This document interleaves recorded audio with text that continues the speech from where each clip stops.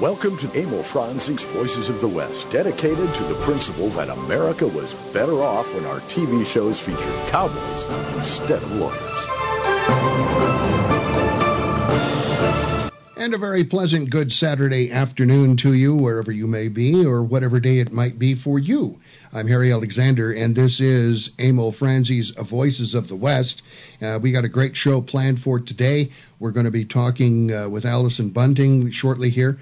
She's from the Empire Ranch, and they've got a way cool event coming up on March the 23rd. In the meantime, I got to tell you who else is over here, and that would be Mr. DeFrance.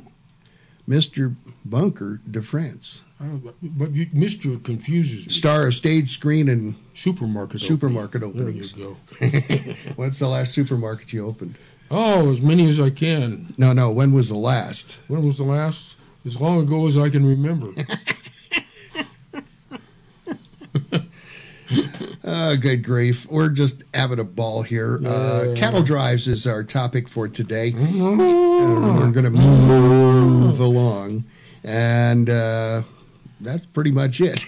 Yeah. Well, you want me to get into our little bit of news information stuff and all whatnot? We do have some info to pass on, and it is yours, sir. For all of you aficionados of Western movies and TV, legendary bad man Morgan Woodward, at the age of 93, passed away on February 22nd. He's from his Paso Robles ranch. He did 25 episodes of Gunsmoke, was a regular playing Shotgun Gibbs on Wyatt Earp, which was one of Harry's very favorites. My favorite, yeah. And he worked in virtually every other TV Western made. He was a very prolific actor. I had the pleasure of working with him on a movie called Speed Trap. Mm-hmm. And I got a little story about Morgan. All right, please. We were down in the coffee shop in the morning having breakfast before we went out. Jackie Bridges was standing in. I was standing in and doubling. And we were all sitting at the table together, Morgan, us, and a couple of other people. The waitress came by to take our orders. And when he gave his order, he says, "Oh, by the way," he says, "could you have the cook burn the toast a little bit on the edges?" And she looked at him, and he says, "No, I'm not kidding. I'm serious."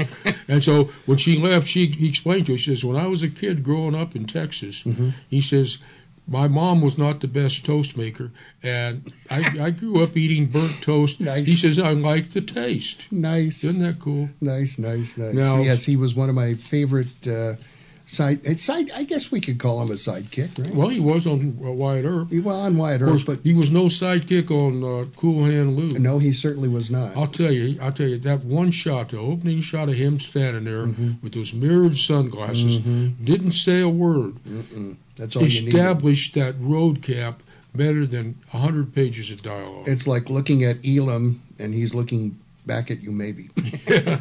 Well, here's just a little kind of tidbit of entertaining news. Okay. Rio Bravo is going to be showing out at Old Tucson Yay. On Saturday, April 6th at 7 p.m. Nice. The gates open at 5:30. They will not accept passes for that screening.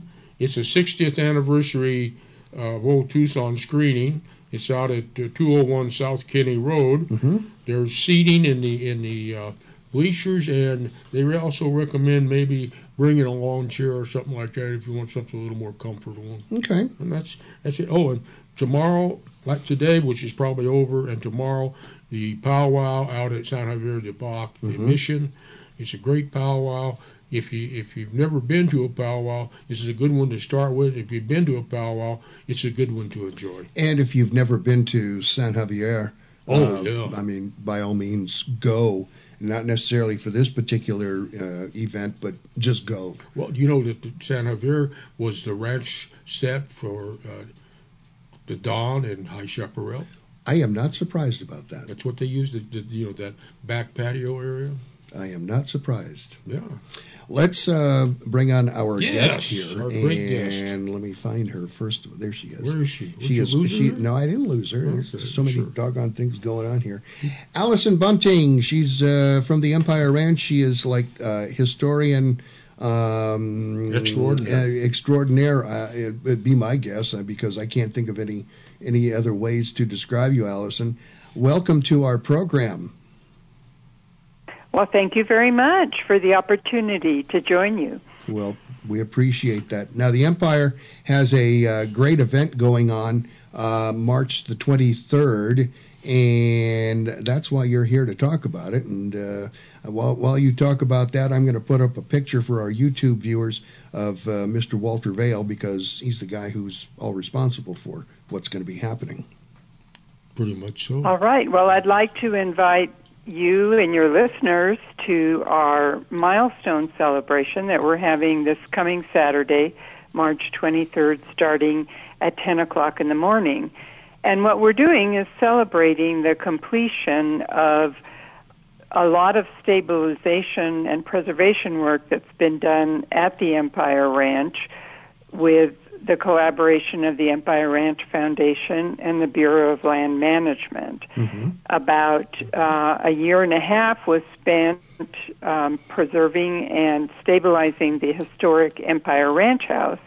And so the day will celebrate the completion of that project with some invited guests who will give opening remarks. Mm-hmm. Included in that group are former U.S. Representative Jim Colby, Mm-hmm. Pima County Supervisor Steve Christie, the former BLM State Director Dean Bibles, who worked with Representative Colby Mm-hmm. on the creation and designation of the Los Cienegos National Conservation Yeah, Jim was very area. Jim was very big into that stuff when he was in Congress. I have known Jim quite well over the years, back in my early days of broadcasting here in Tucson. He's from an old ranching family down there, isn't he, Allison? Yes, he is. His family, his father ranched the Rail X Ranch, which actually at one time was part of the Empire Ranch Holdings, Mm-hmm. but he grew up ranching in the Sonoyta area under the firm direction of his father. So he really had a great love for all the ranches in the area, and especially the Empire Ranch, and the opportunity to preserve the ranch and the open spaces around it. So, Another speaker will be the BLM Tucson field manager, Jamie Lopez. Mm-hmm. Any other activities going on surrounding the grand reopening here? Yeah, after the opening celebration and the ribbon cutting, people will have the opportunity to wander through the ranch house and see some of the new exhibits that we've installed in the ranch house. And then at 11:30, we're going to have a presentation by a historian, a landscape historian, Robin Pinto, on the Empire to Los Cienegos National Conservation Area. So that will be a great opportunity to learn about the history of the ranch and the Los Cienegos Conservation Area. And of course, there'll be docent tours available, I suspect, right? Yes, the docents actually will be stationed throughout the ranch house to allow people to explore on their own, and then they can answer questions. So we encourage people to come out and poke around a lot and learn about this beautiful building. Eric Means, who directed the preservation project, is also going to be doing a tour focusing on some of the preservation work that was done. Yeah, I just want to point out that Robin Pinto is really a extraordinary historian. She did a paper with the U of A, which was an award-winning paper about the Empire. Yep. You've been with that organization for a long, long time, Allison. Beginning, I think. Yeah, you were one of the folks who helped start it, weren't you? No, I was still working and living in California at that time. I became involved in about 2007, so it has been a long time. But the early founders of the foundation were people like Gerald Cordy and Steve Boyce and some Vail family members. And Gerald and Steve are still around doing what they do for the ranch, right? Yes. Well, yes, and I'm hoping that they'll be out that day, so there'll be a chance for people to meet them. Well, I plan on being down there, and for the people that listen and watch the show, I've been involved with the Empire, I don't know how many years now, but it's been a marvelous experience being down there.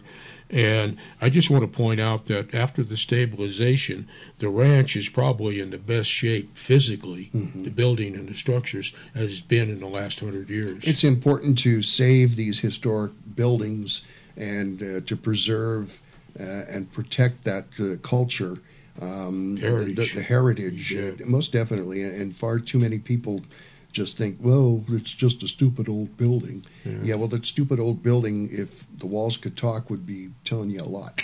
Well, it's history. It's still history. That's for sure. Yeah. And how often do you get to walk through history, see history, and then have people there that are knowledgeable? And I have to point out, too, that the Docent program is, I guess you'd call it this child of Allison, because she's run that program, and she has a marvelous group of docents down there. These are some of the best docents around, I believe.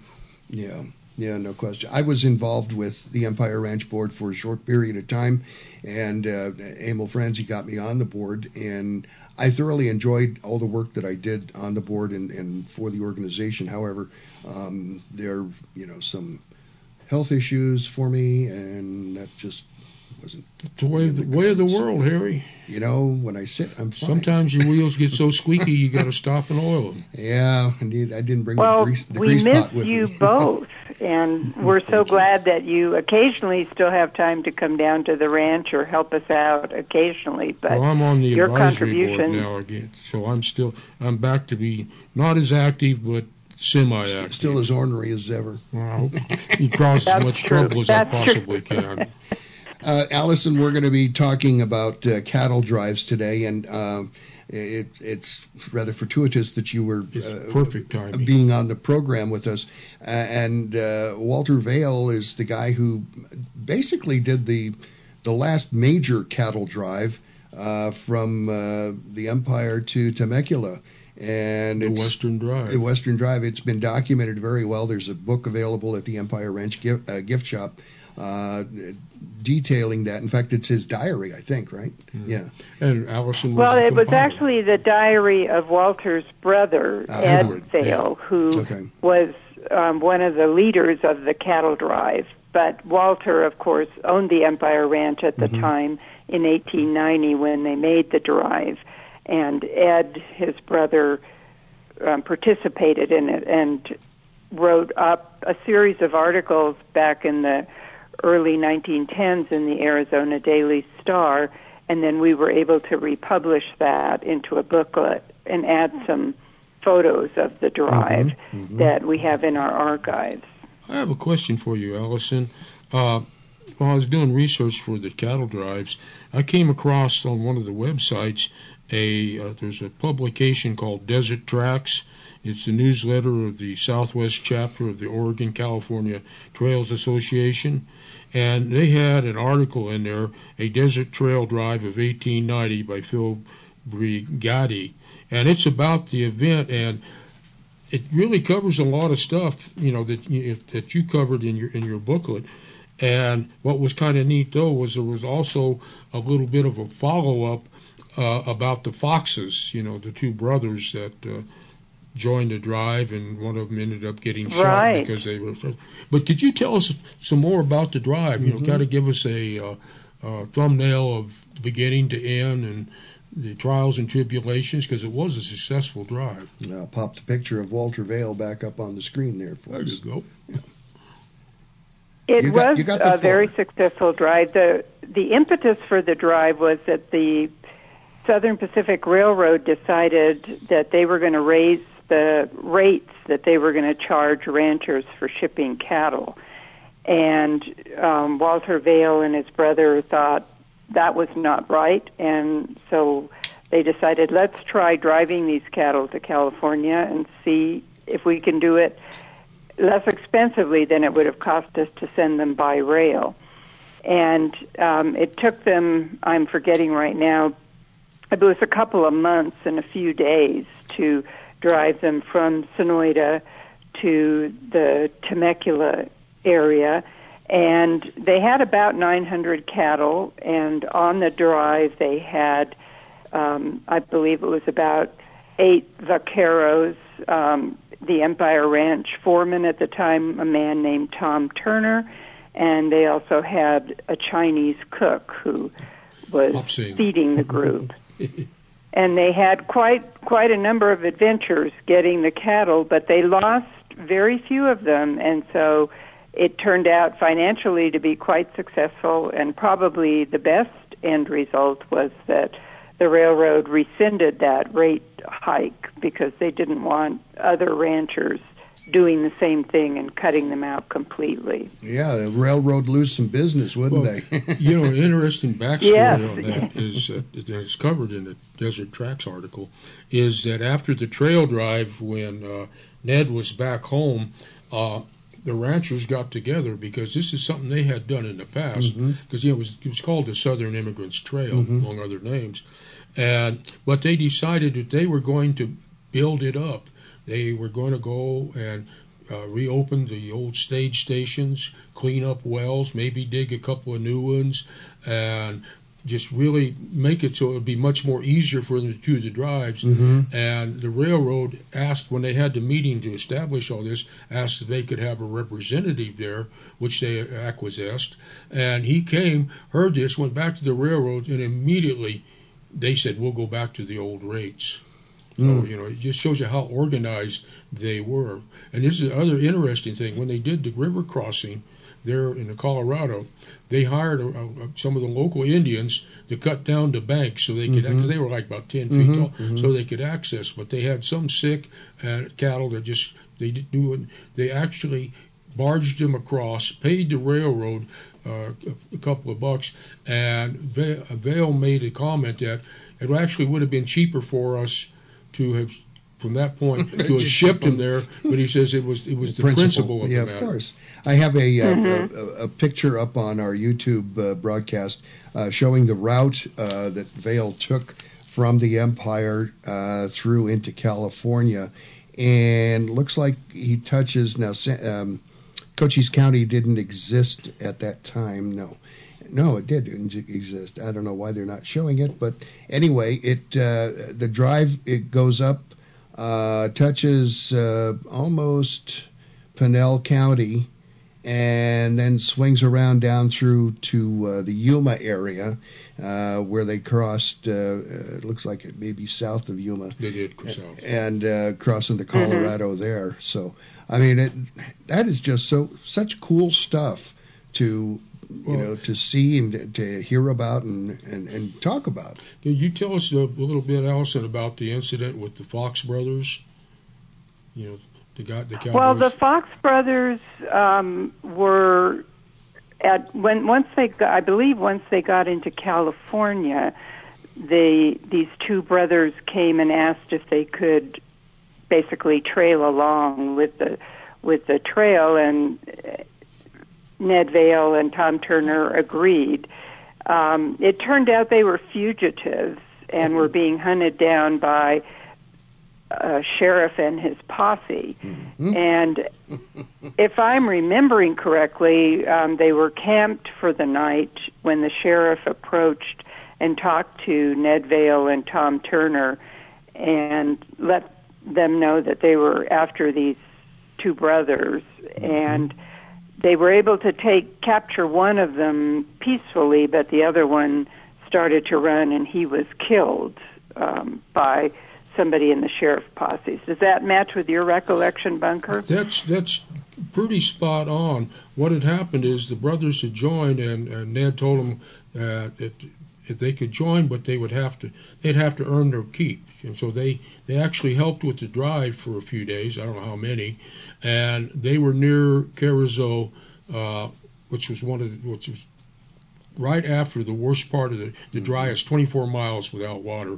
That was the longest dry stretch that they had, and the sheriff, and I can't remember what county he was from, had trailed him because they thought they were a gang that had been stealing horses, and they trailed him down to the Mexican border. But somehow or another, he found out that they had broke away and went. So he got on the train to Temecula, and then knowing the route of the cattle drives would take, backtrack, and then he came upon the camp at night, and Walter said, I don't want, not Walter, but Ned said, I don't want any trouble, and so he introduced the sheriff and his posse as miners.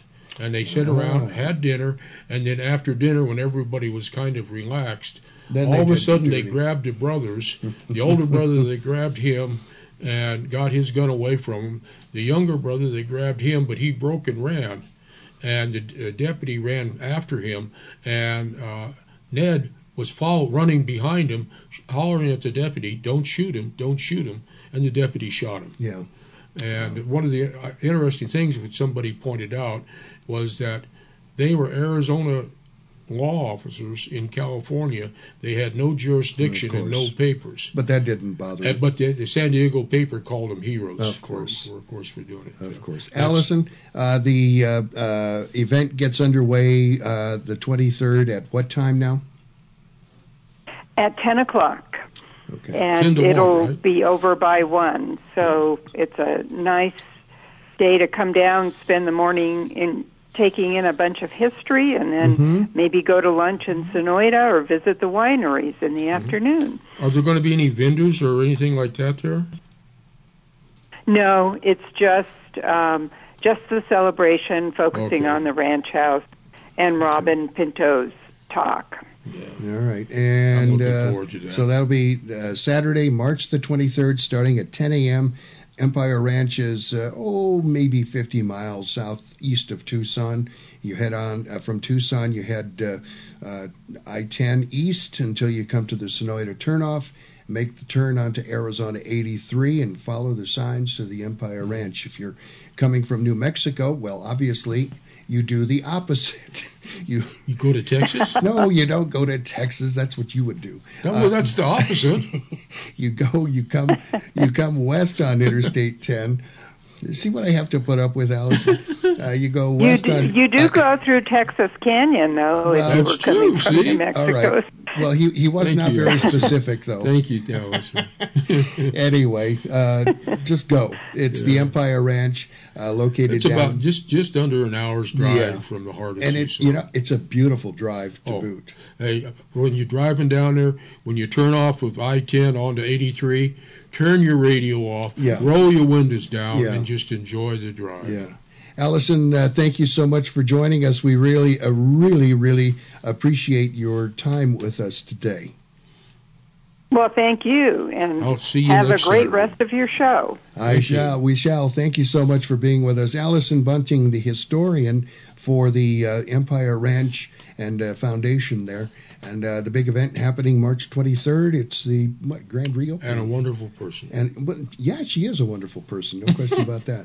Hey, we got to do our first commercial break here, so we're going to do that, and we will be back with much more information and whatnot right here on Emil Franzi's Voices of the West. Stay tuned.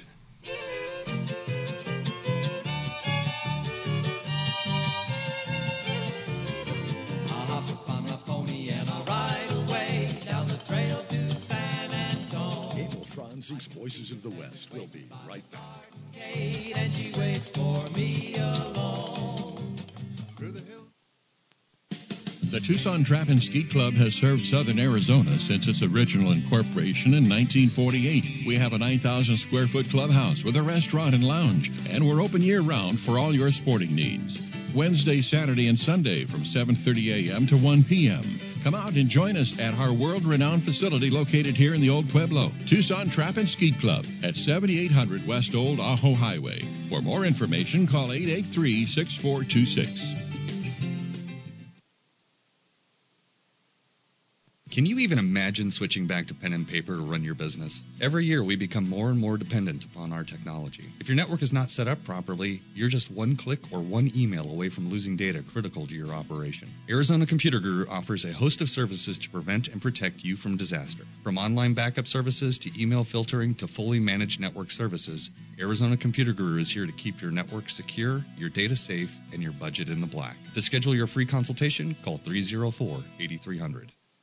Tucson Estate Planning, where attorneys Ron Zach and Chanel Schmitz design estate plans to keep you out of court. There are so many people who say they do estate planning. What they're doing is they're just picking up forms. It's not a lot different than just going on and getting your own forms and filling them out. That causes a lot of problems. We know what goes to court. We know what problems come up. Zach and Schmitz, PLC. Estate planning attorneys you can trust. 520-664-3420. TucsonEstatePlanning.com. You know what you've done? Yeah, punted a polecat. And don't force me to make it two. You've shot an officer of the law. I'm gambling on him not being an officer. You've overplayed your hand. Now get out, quick. Give me those papers. I'm keeping them. Go on, you're cluttering up the trail. Who?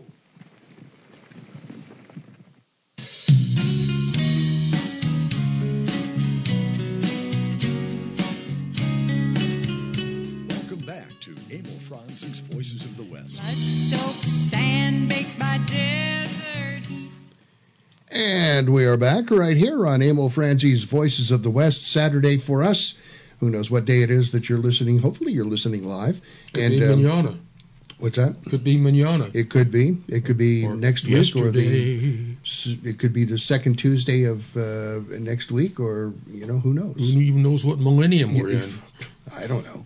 I'm lucky. Hey, I got. We're up going this out. We're morning. going somewhere out there beyond Alpha Centauri. Some little green-headed guy with big eyes. He's listening to that, and he's going, "Man, I wish I was a cowboy." Yepper.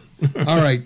We are going to be talking about cattle drives, and if you want to get involved in our conversation, the number's up on the YouTube screen there, but I'll pass it along anyway for those not on the YouTube. It's 844-908-WEST, 844-908-9378, if you'd like to join in our conversation here. And let's see, you can also email us at voicesofthewest@gmail.com. We're happy to respond to those as much as we possibly can and as quick as we possibly can. So that's what's happening for that. Coming up later on this afternoon/evening here on the Voices of the West radio channel, we will have Old Time Radio coming up. And it's the adventures of the Cisco Kid and Pancho, and Tales of the Texas Rangers, starring one of my favorite guys, Joel McCrae. Everybody's favorite. You don't like Joel McCrae? Yeah, get out of the house. Get out of the kitchen. Damn exactly. There's something wrong with you if you don't like Joel McCrae. Yeah. So, with that in mind, and everything seems to be... I'm going to do a shout-out. You're going to do a shout-out? Yes. I just dawned on me. I'm sorry. We don't allow those kinds of things on this program. Can I do a whisper out? No. Snicker out. Okay. Okay.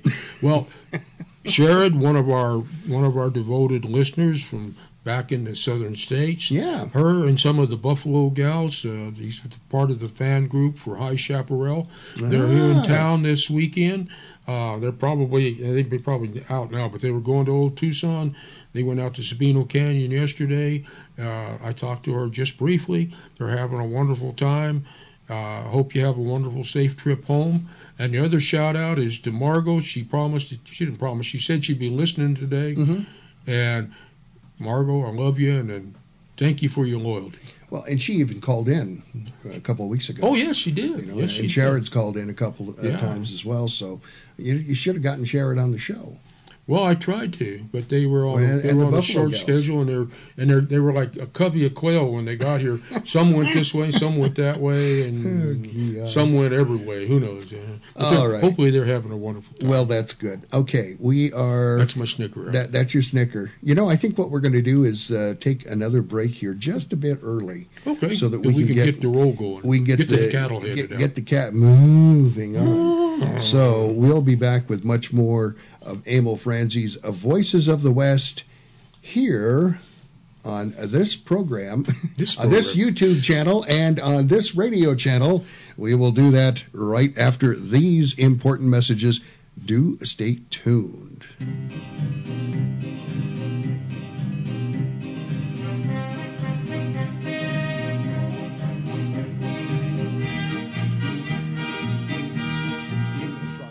Voices of the West. We'll be right back.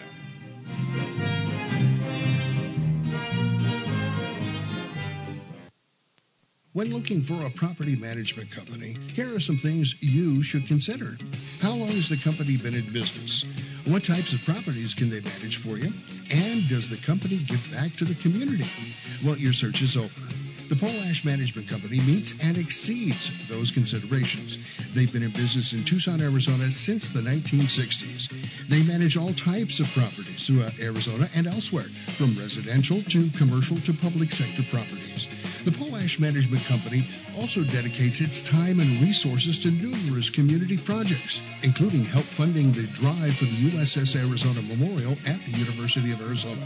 You also want a property management company that puts you, the customer, first. Contact the Pole Ash Management Company today at poleashmanagement.com and ask about the complete package, or call 520-795-2100. That's 520-795-2100. The Pole Ash Management Company. Property managers you can trust. Hello, I'm Mr. Red. No doubt you've heard about rescue groups for dogs and cats. But did you know there's a rescue group for horses? That's right, it's called Horse It Around Rescue. Founders Steve Boyce and Teresa Worrell are helping out all those equine victims of neglect and cruelty by giving them a place to restore their health and wellness.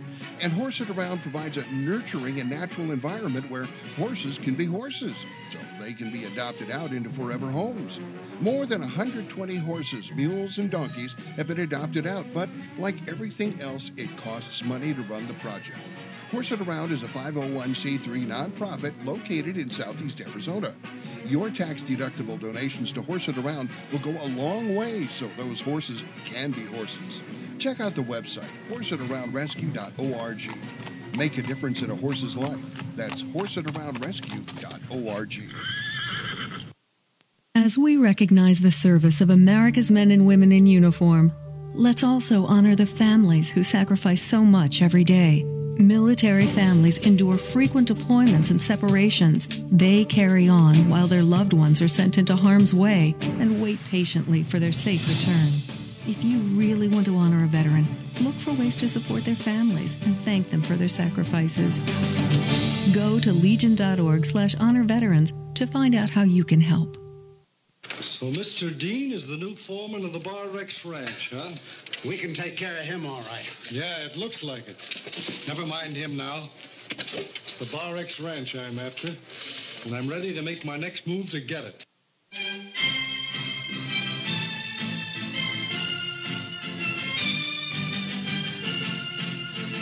Welcome back to Emil Franzing's Voices of the West.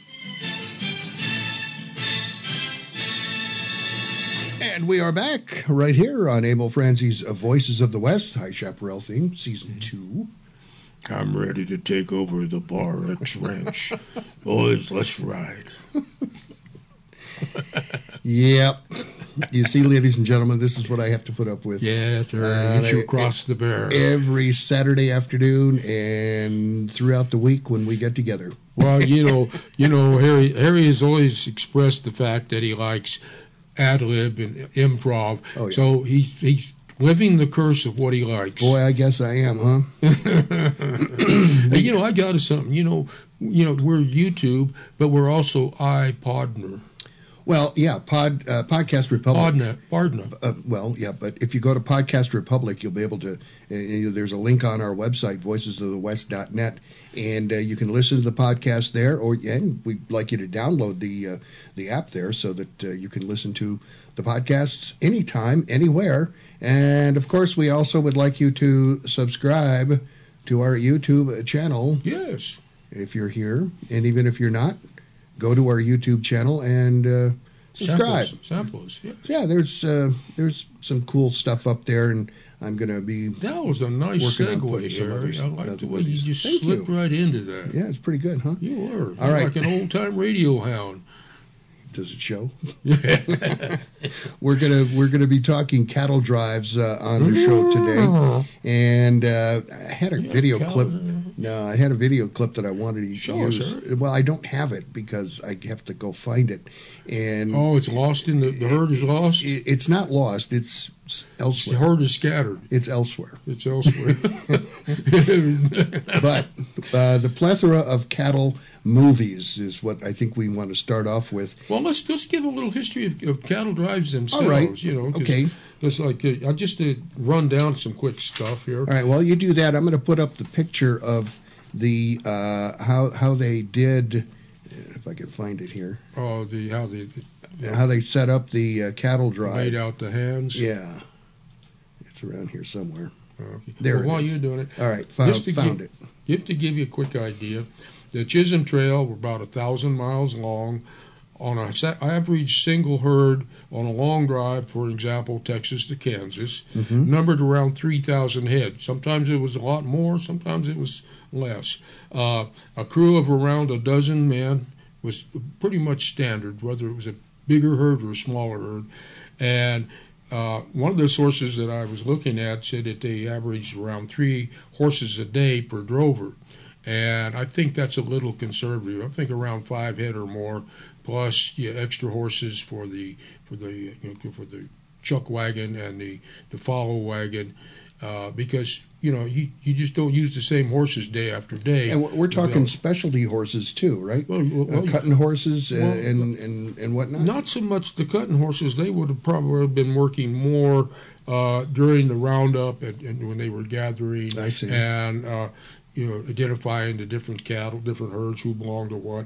And one of the interesting side points is that because part of the way they did it was, of course, by identifying brands, but the trail herds generally had a brand of their own, so you might have within the herd, depending on how many outfits joined together, maybe 4 or 5 outfits joined together. You have 4 or 5 different brands, or more, because some outfits would have 2 and 3 brands because of their size. So they would put a single brand on all of them to identify the entire herd, and that was also part of the early roundup. Now, here's one of the other things you got here. There were 4 major trails going up that way, and that was the Shawnee Trail, the Chisholm Trail, of course, the Western Trail, and the Goodnight Loving Trail. There was the 5th trail, the Potter Dean Trail, which that was later on, and of course then we had the Southern Immigrant Trail, which ran west. Now, this is an interesting thing. The pay on a cattle drive, a trail boss would make as much as $125 a month. Wow. Big money. Drovers made anywhere between $20 and $40 a month. And also, this is a thing that Harry has talked about a lot, and I think it's interesting, that during the period from the 60s to the 80s, black cowboys made up about a quarter of the ranch hands, cow hands, drovers, and another estimated 20% were vaqueros. Now, this is leaving the United States and going by boat with Quigley down under to Australia, but this is just one, and this is not one of the longest. But it is noted, Australia is noted for its long drives. Patsy Durack left Queensland for Kimberley in Western Australia with 8,000 head, driving with it took about 2 years, 2 months, and 2 days, something like that. They completed the drive of 3,000 miles and lost about half the herd. I hope the pay was commensurate with the amount of time spent. Hey, this is a labor of love and misery. There you go. All right. Love and misery. Hey, and now how the cattle drives were spaced out. I found this particular graphic from this website where apparently, and I'm sorry I don't have the name of it for you, but apparently there is a role-playing game like Dungeons and Dragons. It's called Cowboys and Cows? No, Aces and Eights, I guess, something like that.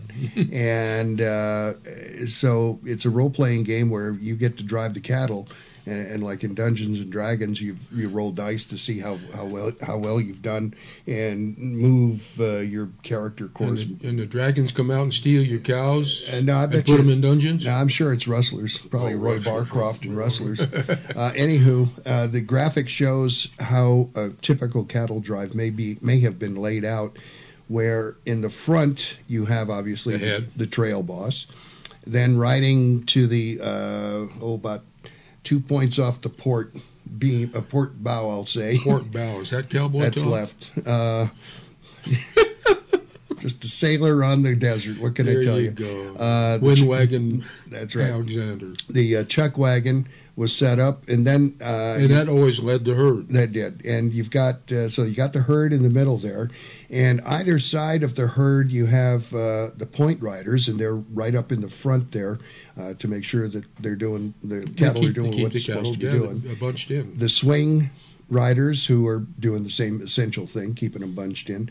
The flanks, which are doing the same thing and pushing them, and the drag riders, who are eating all the dust, and they're also responsible for maintaining and keeping the cattle in the drive. Those are generally the greenest cowboys on it, the young kids that maybe their first drive, or somebody that irritated the trail boss, and that would be, he'd be put in his place for a few days maybe.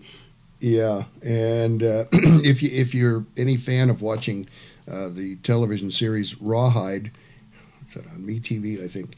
Yeah. You'll see a lot of this going on, or watch any cattle movie, and you'll see this sort of thing going on. And then also traveling with the herd of beeves is the Remuda.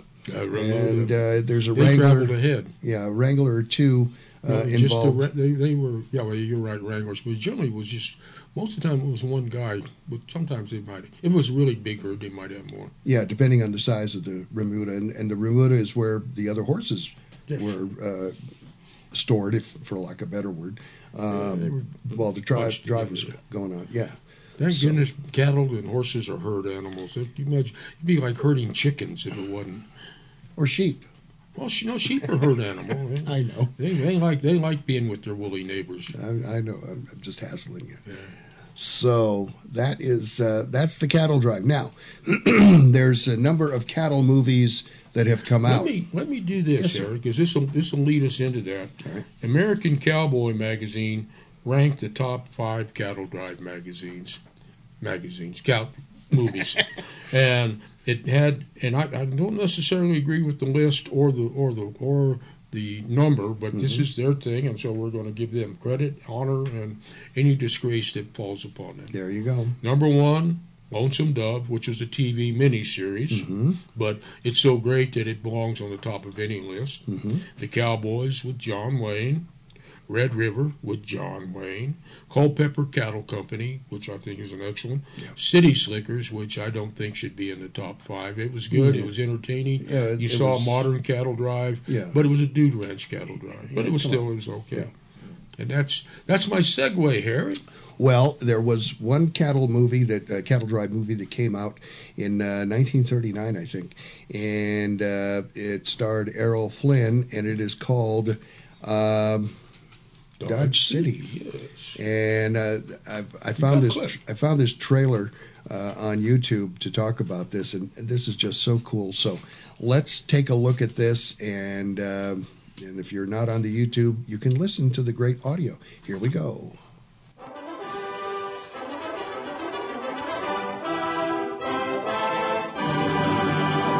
Is the most spectacular world premiere ever given a motion picture was the opening of Dodge City in the very town on which the film is based, Dodge City, Kansas.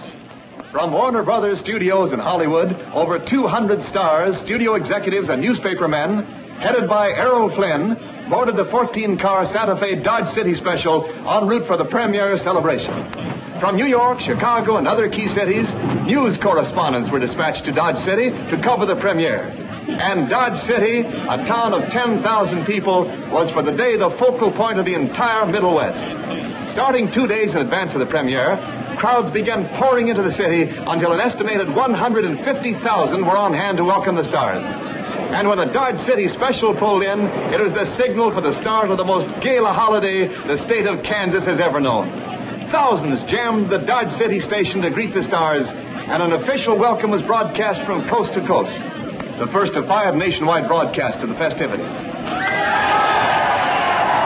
crowd roars its welcome as Errol Flynn steps to the microphone. Following this, a mile-long parade with thousands lining the streets to get a glimpse of their favorite stars. Heading the parade was the Dodge City Band, followed by the governors of 3 states. Governor Payne H. Ratner of Kansas, Governor John Miles of New Mexico, and Governor Ralph Carr of Colorado. Close behind, mounted on horseback, was Errol Flynn, dashing star of the picture. Also in the saddle were Ann Sheridan, with Governor Ratner's son in the rumble seat, and Hoot Gibson. Here in an old-time Western buckboard are Rosemary and Priscilla Lane. Behind them on horse is Alan Jones. Humphrey Bogart is next in line, followed by Buck Jones, Wayne Morris, Gene Parker, and Gloria Dixon. Following the parade, the stars helped dedicate the new Dodge City Stadium, where they participated in a thrilling rodeo, as well as attended a public wedding. Errol Flynn acted as best man, while lovely Ann Sheridan was maid of honor. And in the evening, the main event, the actual world premiere of Warner Brothers' new Technicolor triumph, Dodge City. So great was the demand for tickets that the picture had to be premiered simultaneously in 3 theaters, with thousands and thousands of cheering spectators awaiting the theater appearance of the stars. And here they come. Errol Flynn, Ann Sheridan, Slapsy Maxie Rosenblum, Wayne Morris, Jane Wyman, Gloria Dixon, Hoot Gibson, Alan Hale, Rosemary Lane, Frank McHugh, and Alan Jones. Yes, indeed, it was a most notable event for Dodge City and an equally notable occasion for all those from Hollywood who made the trip.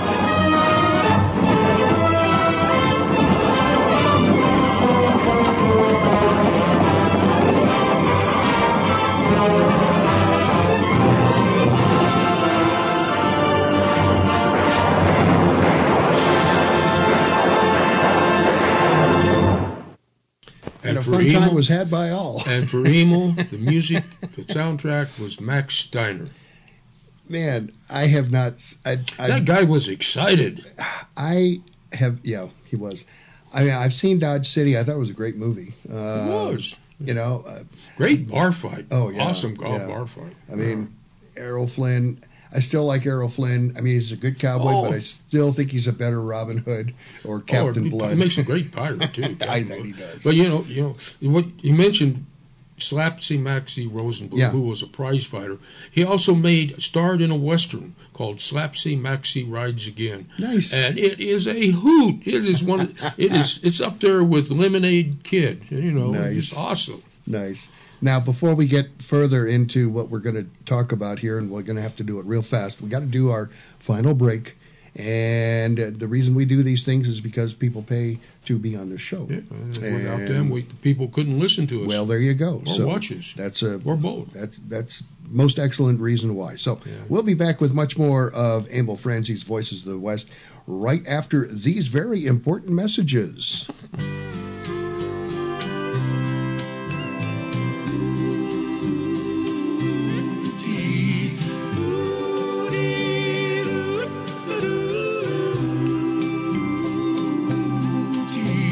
Singing his cattle call. Well, the cattle are prowling, the coyotes are howling, out where the doggies bawl, where spurs are a-jingling, the cowboy is singing his lonesome cattle call.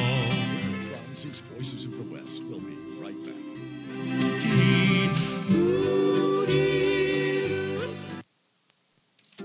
Imus Wilkinson Investments, 777-1911, is a unique investment management firm. They pay little attention to where the market indicators are because smart investment management goes way beyond checkered stock exchanges. They are very good at managing all types of investment based on client expectations. They build relationships, and they want clients, not customers. My family is proudly included among them, and they'll help you, as they did us, design a portfolio that achieves what you want when you need it. Imus Wilkinson Investments, they're really good at what they do. 777-1911. Have you tried to set up your own last will and testament? It's frustrating. One size does not fit all.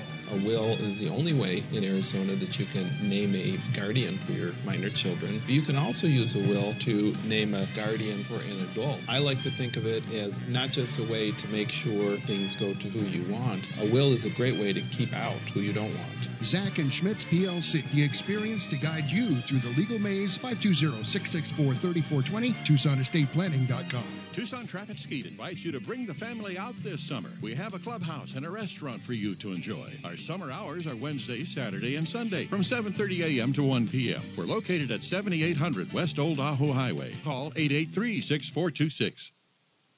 Old-time Western radio shows every Saturday at 6 p.m. Mountain Standard Time, only on VOW Radio. Way down south of the borderline, there's a pretty little gal I've got in mind who's waiting. She said last year she'd sure be mine, so I guess right now is a pretty good time for maiden. Saddle's packed on old Dan's back and strapped against his hide. Sun is bright, the world's all right, so now away I'll ride. Welcome back to Emil Franzi's Voices of the West. Just this waste of time I'm hating. And we are back on Emil Franzi's Voices of the West. That would be none other than Ken Curtis. Oh, great. I was wondering who that was. Who was our other lead into the commercial? That was the Cimarron Sidekicks, Cattle Call. Cattle Call. Good group. They've been on the show, and they're great guys. And other music that we've done, the High Chaparral theme, of course. And we did Rawhide. Coming out of the first commercial break, we did Carol Markstrom, Crossing Borders. Carol is up for some great awards. Yes, she is. Well, she's talented. Hello. And she's been on the show, and we want to have her back again one of these days. We shall. Soon. And then we did Riders in the Sky down the trail to San Antone. So that was the name of those tunes. Well, you know, American Cowboy had their list of 5 best. I don't do best lists. I know. I think all of them are, if you like them, they're best. Yeah. But my best of the group, if I had a best, would be Red River. You know, I'd have to go with that. And I'm running the movie cards now, but one of my favorites is Cattle Drive. Yeah. Oh, Again, yeah. it's Joel McCrea, Dean Stockwell.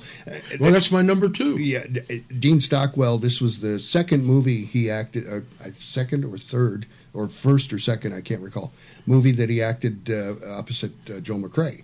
And he's, a little squirt at this time, but he was a perfect spoiled brat. Yeah, I mean this was a great production, and it was so authentic. It was, and I'm willing to tell you and bet a Social Security check on it that the reason it is because the star of the movie was an actual rancher. Well, and you look at his choice of movies. Cattle Empire. What else? Black Stallion, Canyon. There was one I watched the other day again. I'm drawing a blank on it. But again, he was. Oh, it was the one where you think he's a bad guy with his kid. Yeah. And turns out he's really an undercover. But you don't know that. But you see like a real father.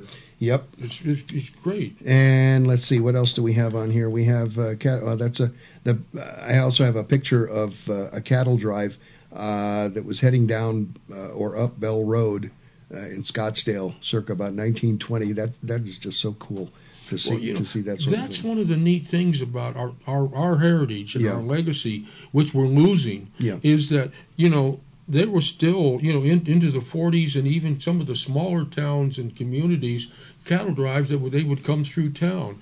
You're still having some cattle drives, a lot, because a lot of the ranches now, the range practice of moving your livestock to keep the grass fresh and also not overgraze. You're seeing more of those. I think it's one of the greatest things in the world when someone's driving cross country. And they're driving, and all of a sudden the road is closed up ahead because they're using the bridge to move over from one side to the other. Yeah. And it's American. It's American.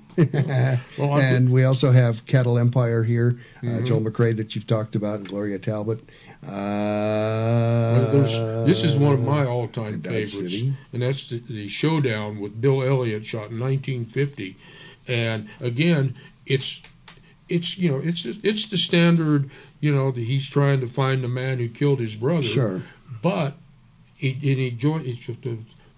brother was working for a ranch. He was killed. He comes there, and they're just getting ready to head out on a trail drive. He knows it's one of the ranch hands. So he joins the drive.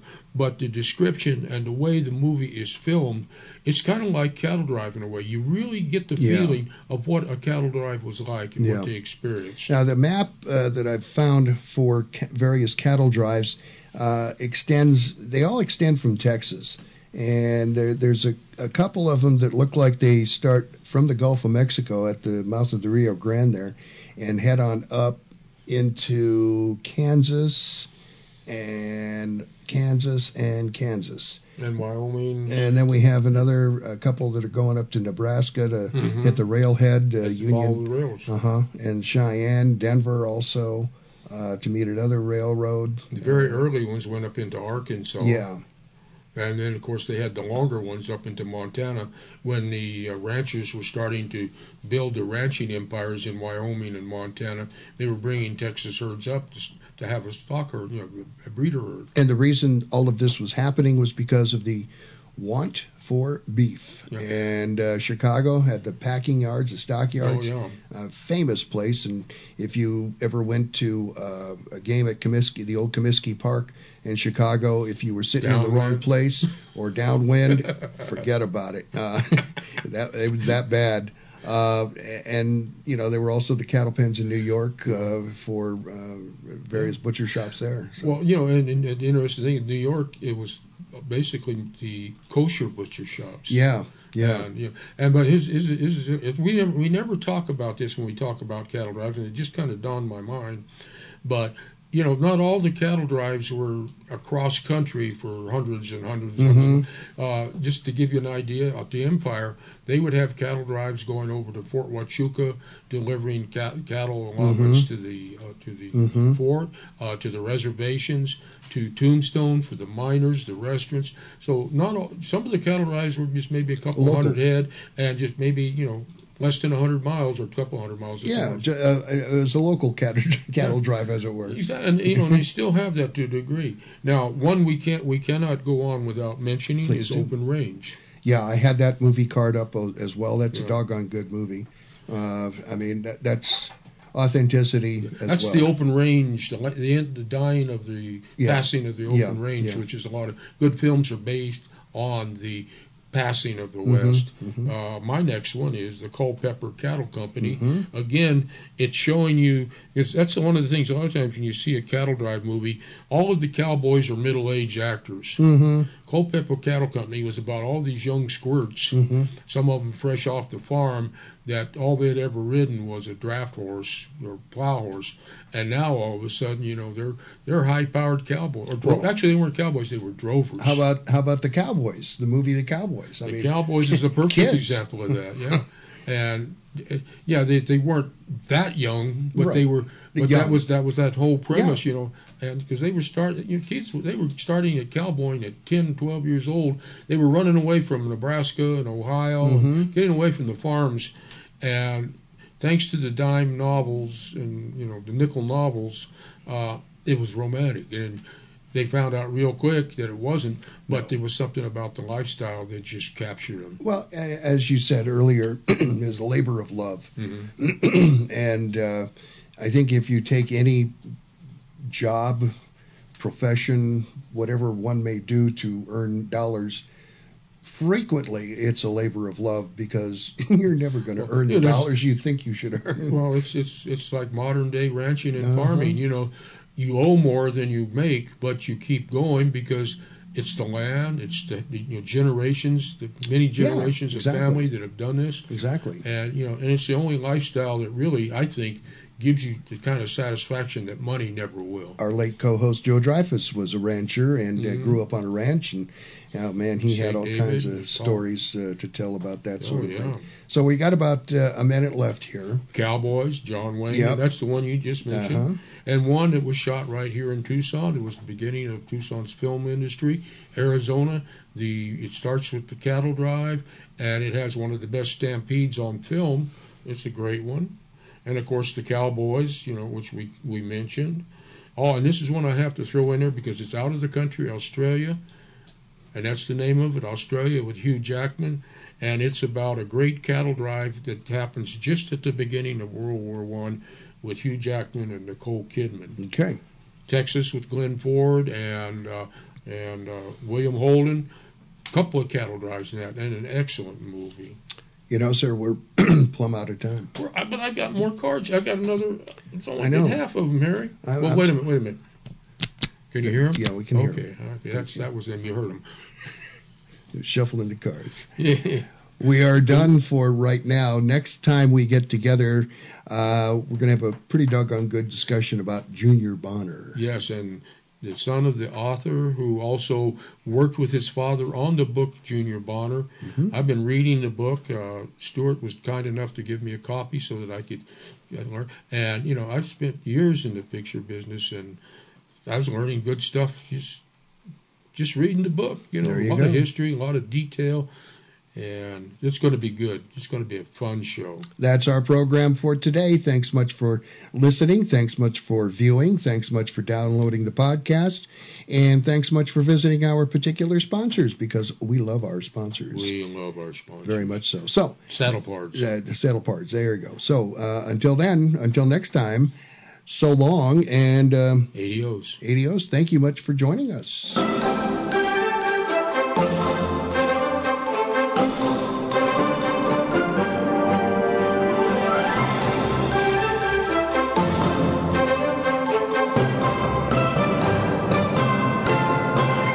Thanks for listening to Emil Franzi's Voices of the West.